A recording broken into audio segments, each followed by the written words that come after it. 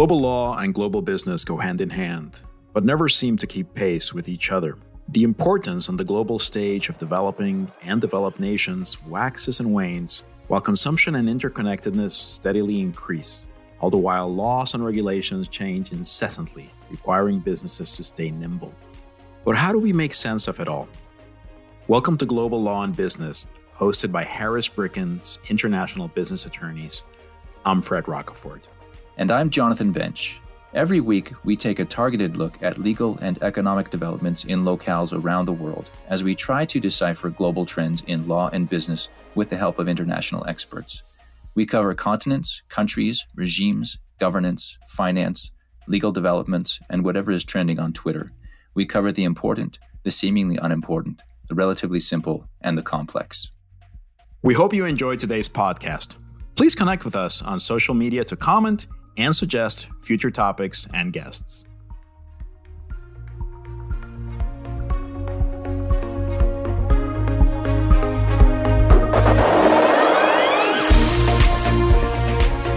Today's episode is a special episode where Fred and I get to welcome our friends to 2022, talk on some of the highlights and the lowlights of things we've seen in 2021 and what we're looking ahead to in 2022. We want to start out by thanking all of our listeners who have been with us since the beginning, and we're looking forward to many more episodes and more great conversations. If you have any suggestions for future guests we could interview, we are all ears. Please connect with us on social media, and we'd love to hear your thoughts. Fred, welcome to 2022. Jonathan, same to you. Now, I want to start out by asking you questions because I always appreciate learning more than I like pontificating. So let me ask you, what are some of the things that you thought were important in 2021, some things that are probably carrying over into 2022? What's top of mind for you right now? When we started off 2021, we were wondering what was going to happen with COVID. And obviously by now we have our answer. I think if I had to summarize my feelings about that, I think it's still a bigger deal than we would like it to be. I think that there were certainly those who were cautioning of a possible scenario like the one we are facing right now. But I think there were many others who thought, well, maybe we'll be coming out of this. So it still remains a thing, if you will, and it looks like it will continue to be at least for a significant part of 2022. I guess now the question becomes, where will we be with COVID at the end of this year and as we get ready to ring in 2023, right? I agree. I think that our understanding back in 2019 when this all started rolling out was that if we can only get vaccines to address this, that we would be out of the weeds. And of course, we have different technological levels within different countries around the world. Countries' abilities to develop their own vaccine, their financial limitations, deployment before vaccines spoil. I mean, all kinds of issues that were probably much more theoretical pre-2019 than they are now after almost 2 years of experience with this around the world. I think that we still see and will continue to see a split between developed and developing nations, which is good if you're in a developed nation, or if you're in a developing nation that has great allies in developed countries. But I think that it's going to continue to be a complex thing in 2022. Travel restrictions, where we get other variants that pop up. I think a lot of the world, at least in my part of the world, a lot of people are very much over COVID, right? Mentally, they don't want to think about it or deal with it, and they're going on with life as usual. And that's a luxury that a lot of developed nations can do, right? I mean, in the United States, in Western United States especially, it's very laissez-faire, right? You just go about your business and don't bother me. And that works for a while, but there are certainly implications that are going to continue even in developed nations. Yeah, following up on that, I think we've already seen this, at least the start, and obviously it depends on where you are, but I think we're seeing some movement in terms of getting back to normal when it comes to things such as professional events. I was up in New York last month for a conference.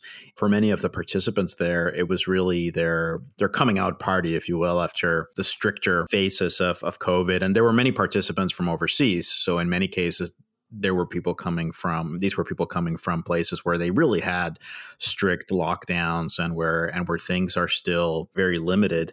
And I think we can definitely look forward to more of that even in early 2022. However, sort of echoing what you were saying about these disparities between developing and developed countries, there's also disparities in, well, I think anything international still remains, especially when it comes to travel. I think there's still a heightened level of control, and also that also relates to the different attitudes that you're seeing in different parts of the world. So, on the one hand, I anticipate that the next few months we'll continue to see an increase in the number of activities, more travel domestically. But when it comes to the outside world, it feels like we still have a ways to go, right? And for example, Asia, remains quite closed.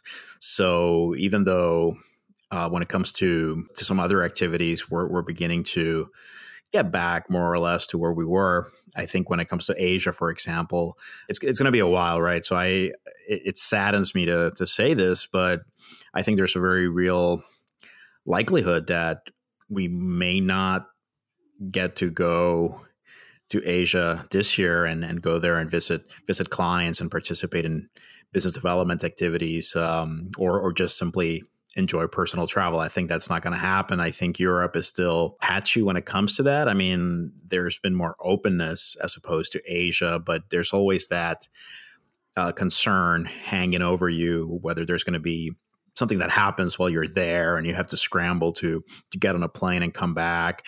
So personal travel might be an option. I know way too many people that are enjoying their trips to Spain, and I'd like to be one of them. But I think as far as a business travel, right, I think organizers of events are just going to continue to be concerned about possible disruptions to what they're doing. So I think it'll be a very, very mixed picture going forward. So there's never any bad time to bring up China because we follow China so closely. How do you think China's been doing lately? I mean, let's take 2021, 2022. How do you think Xi Jinping continues to exert his influence everywhere? And there's always the internal political machinations, right?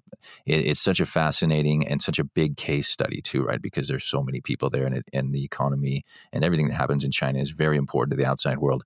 So what in your mind has been prominent in China, and what do you expect to continue to be issues in China in the coming year? Well, I swear this is not a pre-planned setup on Jonathan's part. I actually wrote a blog article recently on more or less this general topic, and that was a result of a presentation I gave at Florida State University in Tallahassee a couple of weeks ago, where it was actually titled China Update. And in many ways, it was an updated version of a presentation I gave a few years ago when things were very different in many regards. I think, again, with China, we see something of a mixed picture, right? It feels that when it comes to China, so much changes as you move to the side and shift perspective.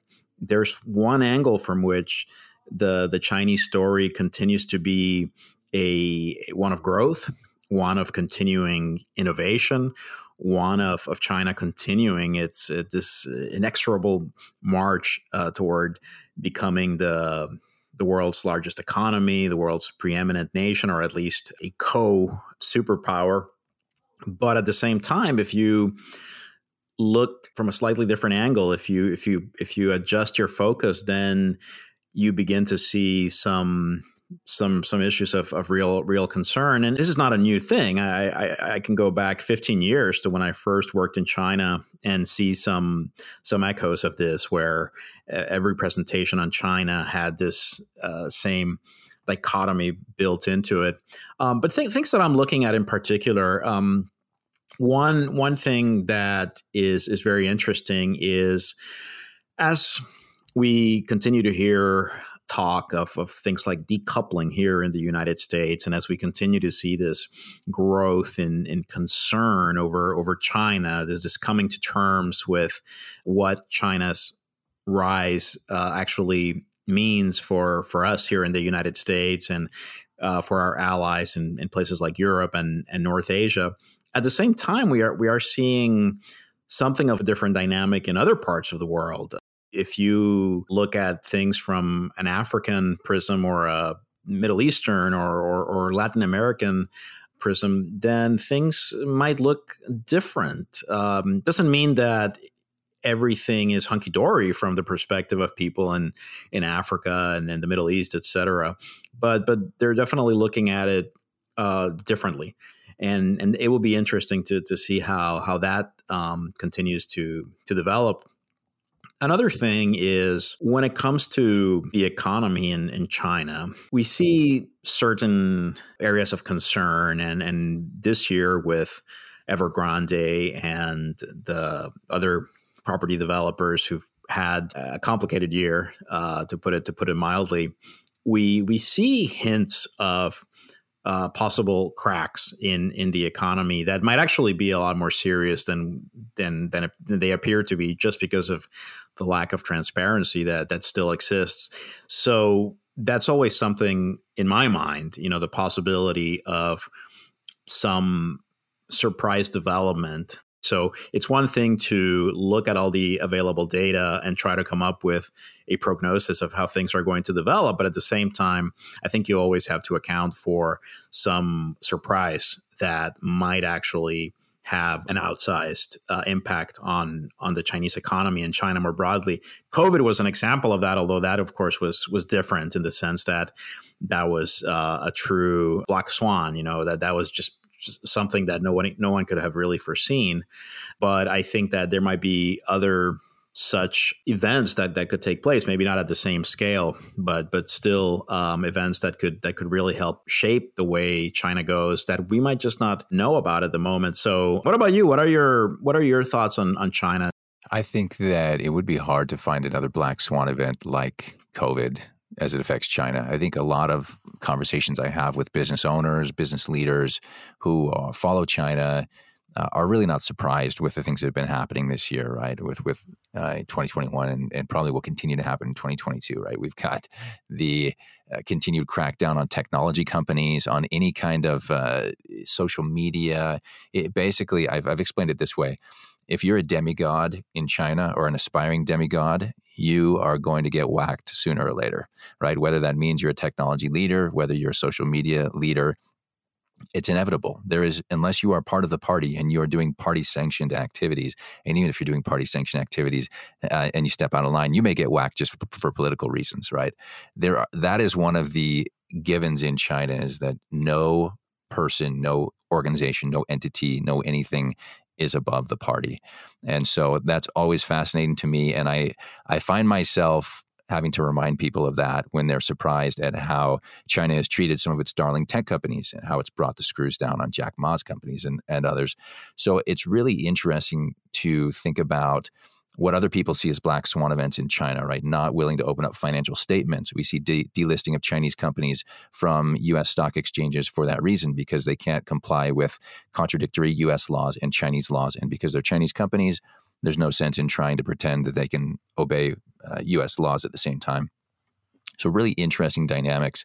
It makes me think about my mutual funds I'm invested in and my 401k. How exposed am I to all of these China risks that are wrapped into these hedge fund trades? I don't know to what extent I'm exposed, but I know that if I'm just looking at China as a risk pool, a lot of those risks don't change that much. And so I expect that as China continues, I think for a while, Fred, didn't we see that China was opening up and started to, its negative list was getting smaller and smaller, and then all of a sudden we saw a lot of privatization as well, right? The SOEs giving up, and people were saying, let the SOEs die, right? We don't need state-owned enterprises. We can let the private sector do this, and then what we've seen, especially in the last year or two, is a retrenchment now where those tech darlings, those other companies that have significant growth opportunities, Once they have proven their concept, then the party's bringing them back in and converting them from private entities back into state-owned enterprises. So it's really interesting to see this from let's say, a political science standpoint, but from a business standpoint, it's awful, right? And so I expect that will continue, and we shouldn't be surprised. People shouldn't be surprised when that continues to happen this year, 2022. It's interesting that you bring that up, that those last points. As a long time China watcher and aficionado, and I'm sure you've experienced some of this. You have different views, of course, about China, and not just different views, but different ways of thinking about China. And there's always been a crowd that looks at things in a very fundamental way, if you will. People who will always bring it back to, look, it is a one-party state, and once you go back to that way of looking at things, everything will make sense. And there have always been people who say, no, that's just not quite right. There's a lot of things that have changed. But at the same time, it does seem that there's certainly more there to support their way of looking at it, right? This sort of very essentialist view of China, where everything you see on the surface is just a manifestation of deeper truths. I'd love to hear your thoughts on this. Looking at it from a more practical perspective, looking at it from a more optimistic perspective, one thing that I'm noticing, an increase in the number of clients that are taking China very seriously from a legal perspective, right? More people interested in getting their China contracts right. More people interested in getting their China IP registrations right. And whatever else is happening in China, I find that to be encouraging. And it's certainly one of the things I look forward to this year, just seeing that grow. And part of that, and this is particularly encouraging, is I'm seeing more engagement of that sort coming from places like Latin America, where people are beginning to pay more attention to their contracts and just making sure that they are doing things in China in a way that is legally sound. So that's definitely a bright spot there that I'm hoping will continue to get brighter. Kind of collective consciousness is rising. We're seeing that in the EU as well, right? I mean, it was Lithuania, right, who finally took a stand against China, the way China was treating Taiwan. And it is interesting to see that. We think, well, is the European Union is not always lockstep with the U.S. in its policies. And that's no surprise, and I'm not saying it should be. But at the same time, it's been interesting to see, especially the EU, other Asian countries, in the last, let's say, 3 years, and certainly in the last 12 months, really start to take a serious stance with China, to the point that China is losing its political capital. And not that it's not garnering political capital in other ways, but I think it's been very interesting to see how the other countries have been reacting. And I think about Africa. I mean, you're very up to speed with Latin America. I think about Africa quite a bit, and about the splits between the haves and have-nots in Africa in terms of countries that can afford to do business with China, countries that can't afford to do business with China because of ramifications down the road. It's a very interesting split, and I think that no one that I'm aware of is currently unaware of China's capabilities and of its intentions. Right? I think we've done a good job of alerting people to that. We in the firm, but also in the U.S. generally. Right? I guess we can't take credit for everything that the U.S. seems to be doing well on the global stage. No, we certainly can't. Although, hopefully we are making our contribution. Definitely, China will continue to loom large for us and for others. Moving away from China, to some of the other things that we do. I'm also very excited to see what happens in terms of cannabis legalization worldwide. We recently saw Malta become the first country in the European Union to legalize adult use cannabis. And there's a couple of countries that are almost there. So it's very likely that by the end of this year, we'll have at least 2 more countries that have legalized recreational cannabis. So definitely a lot of exciting things happening in that sense. Also interesting things happening when it comes to that in Latin America.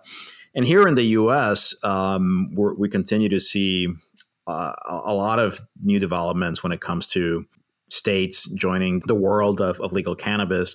We're now exploring a new frontier. This is obviously different from cannabis, but somewhat related, the world of psychedelics. So I'm very excited to see what happens there. Do you have any thoughts on that? It's been really interesting. I've been involved in a couple of projects with European companies coming to the U.S. and really a lot of U.S. companies looking to Europe, especially the Netherlands.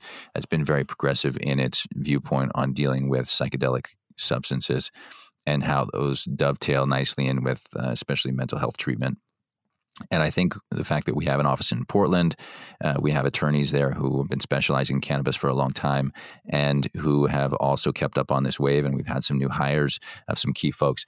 I didn't realize until a conversation I had just a couple of days ago with some very smart international CPAs and with Vince Slawski in our Portland office, where we had gotten, because I've been focusing on cannabis and other international things. And meanwhile, we have a great group within the firm who have been pushing very hard to stay at the forefront of the psychedelics emerging industry. And so it's very interesting to see how it fits with some things like substances like kratom, marijuana, a lot of Schedule I substances, how those have been treated and how really the tide has changed.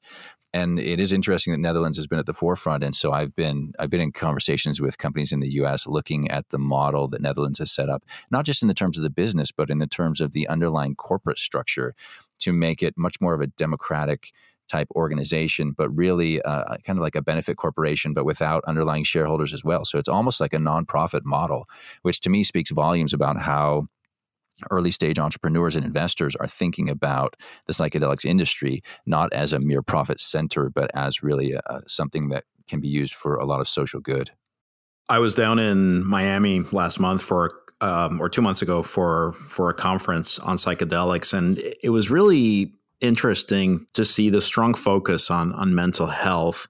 And I've told anyone who will listen that some of the testimonies that I found most compelling at that conference came from athletes who had turned to psychedelics as a way of dealing with some of the trauma that has resulted from their activities, especially athletes who, because of the sports that they practiced or their specific positions, their bodies would just take an incredible punishment. And it was actually quite compelling. And because we do hear a lot about mental health treatment for veterans and people who, other people who suffer from PTSD, but it made it very relatable, right? And many of these professional athletes, if not most of them, are realizing their lifelong dreams, right? By being able to compete at the highest levels. And yet, even in those cases, right, they can come out of that with serious issues. So that's been a real eye opener. And I think that that's going to be a key factor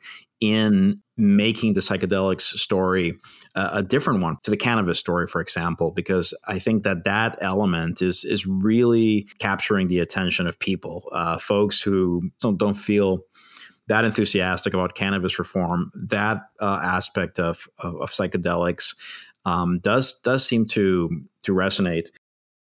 So speaking of new things for 2022, please be on the lookout for our new blog, the Psychedelics Law blog. You can begin to follow our activities related to psychedelics on Twitter and Facebook. Continuing our focus on thematic issues, I know that you're looking closely at the world of crypto and decentralized finance and Web3. I mean, that's one of the most exciting things, I think, that we're going to be seeing in this year. What are your perspectives on that? Yeah, it's been great. I went to a conference just a few weeks ago with really what I consider really hardcore crypto folks, right? They know blockchain. They purchased Bitcoin in the late 2010s, so 2009, 2010, around there, when it was very early. Heard a story of a guy who lost, I don't know how many Bitcoins he lost in that first Bitcoin hack. Just fascinating. And it was interesting. The thing that hit me, and we could talk about, maybe we should do a whole episode on this later, because it certainly is going to continue to rise. But the idea, I had to go from understanding what Web 3.0 meant, what decentralized meant in terms of the internet as we know it now, what blockchain means, how you validate transactions, and really how the currency that we hear about underlies all of the other things, right? It's not just currency transactions. There's a lot of other kinds of things. And certainly as lawyers, and business people, there are lots of opportunities and certainly many pitfalls as well. But it's been very interesting for me.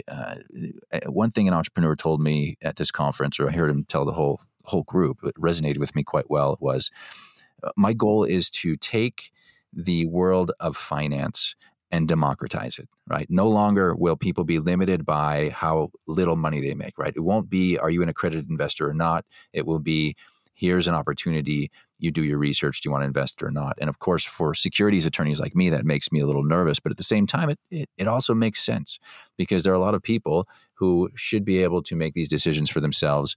And so I guess I'm drinking the Kool-Aid a bit now. At least I understand the perspective. And I think that's really the right way to do it, right? If you want to understand something, you go to the meetings, you sit on the inside, you hear what's being evangelized about whatever you're learning about, learn it from the inside, and then make your decisions about how you feel about it. And this, to me, this has been a real turning point and something I'm really looking forward to learning more, networking more, writing more about in 2022. What about you, Fred? The more that I learn about this entire field, the more that it draws me in.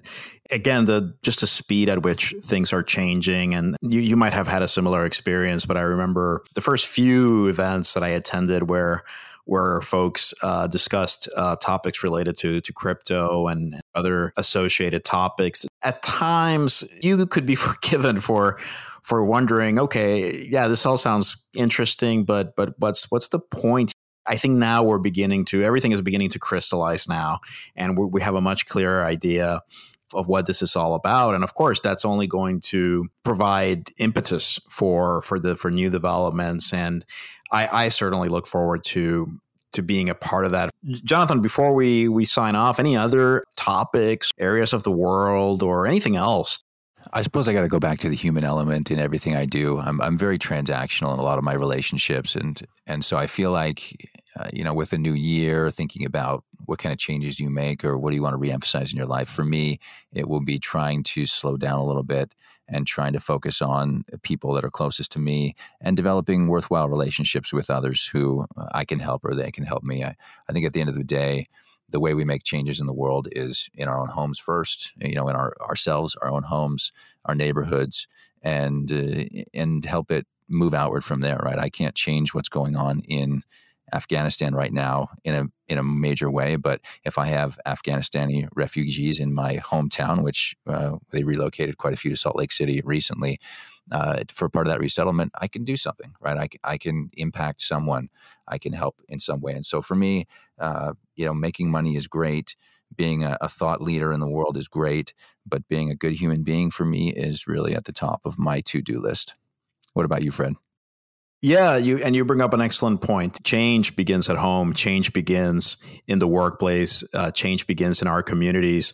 Looking back to the Christmas season and to being visited by the neighborhood Christmas carolers, it was just a reminder that we ultimately need to look at those closest to us. And like you said, there's just nothing we can do about what's happening, or very little that we can do about what's happening far away. But there's a lot we can do closer to home. And I think that those initial shocks brought on by the pandemics upended our lives and sort of forced us into a very reactive mode. And that's understandable. But I think now as we begin to get a handle on things, I think it's time to start rebuilding and once again strengthening some of those links. I certainly look forward to catching up with some of the colleagues that I have not been able to see as we move, hopefully, away from the pandemic. I can't wait to see what this year brings in terms of guests and in terms of conversations. And it's just a very exciting prospect to know that perhaps in a few months, we might be talking to someone about a topic that right now we don't know about.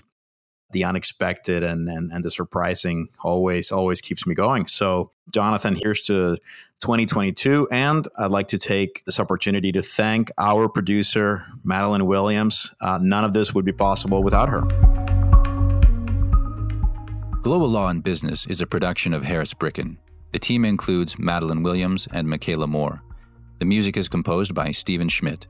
If you like the show, subscribe on iTunes and leave us a review there. We like to hear what you think of the show, and it helps new listeners find us. Tune in next week for another episode. We'll see you then.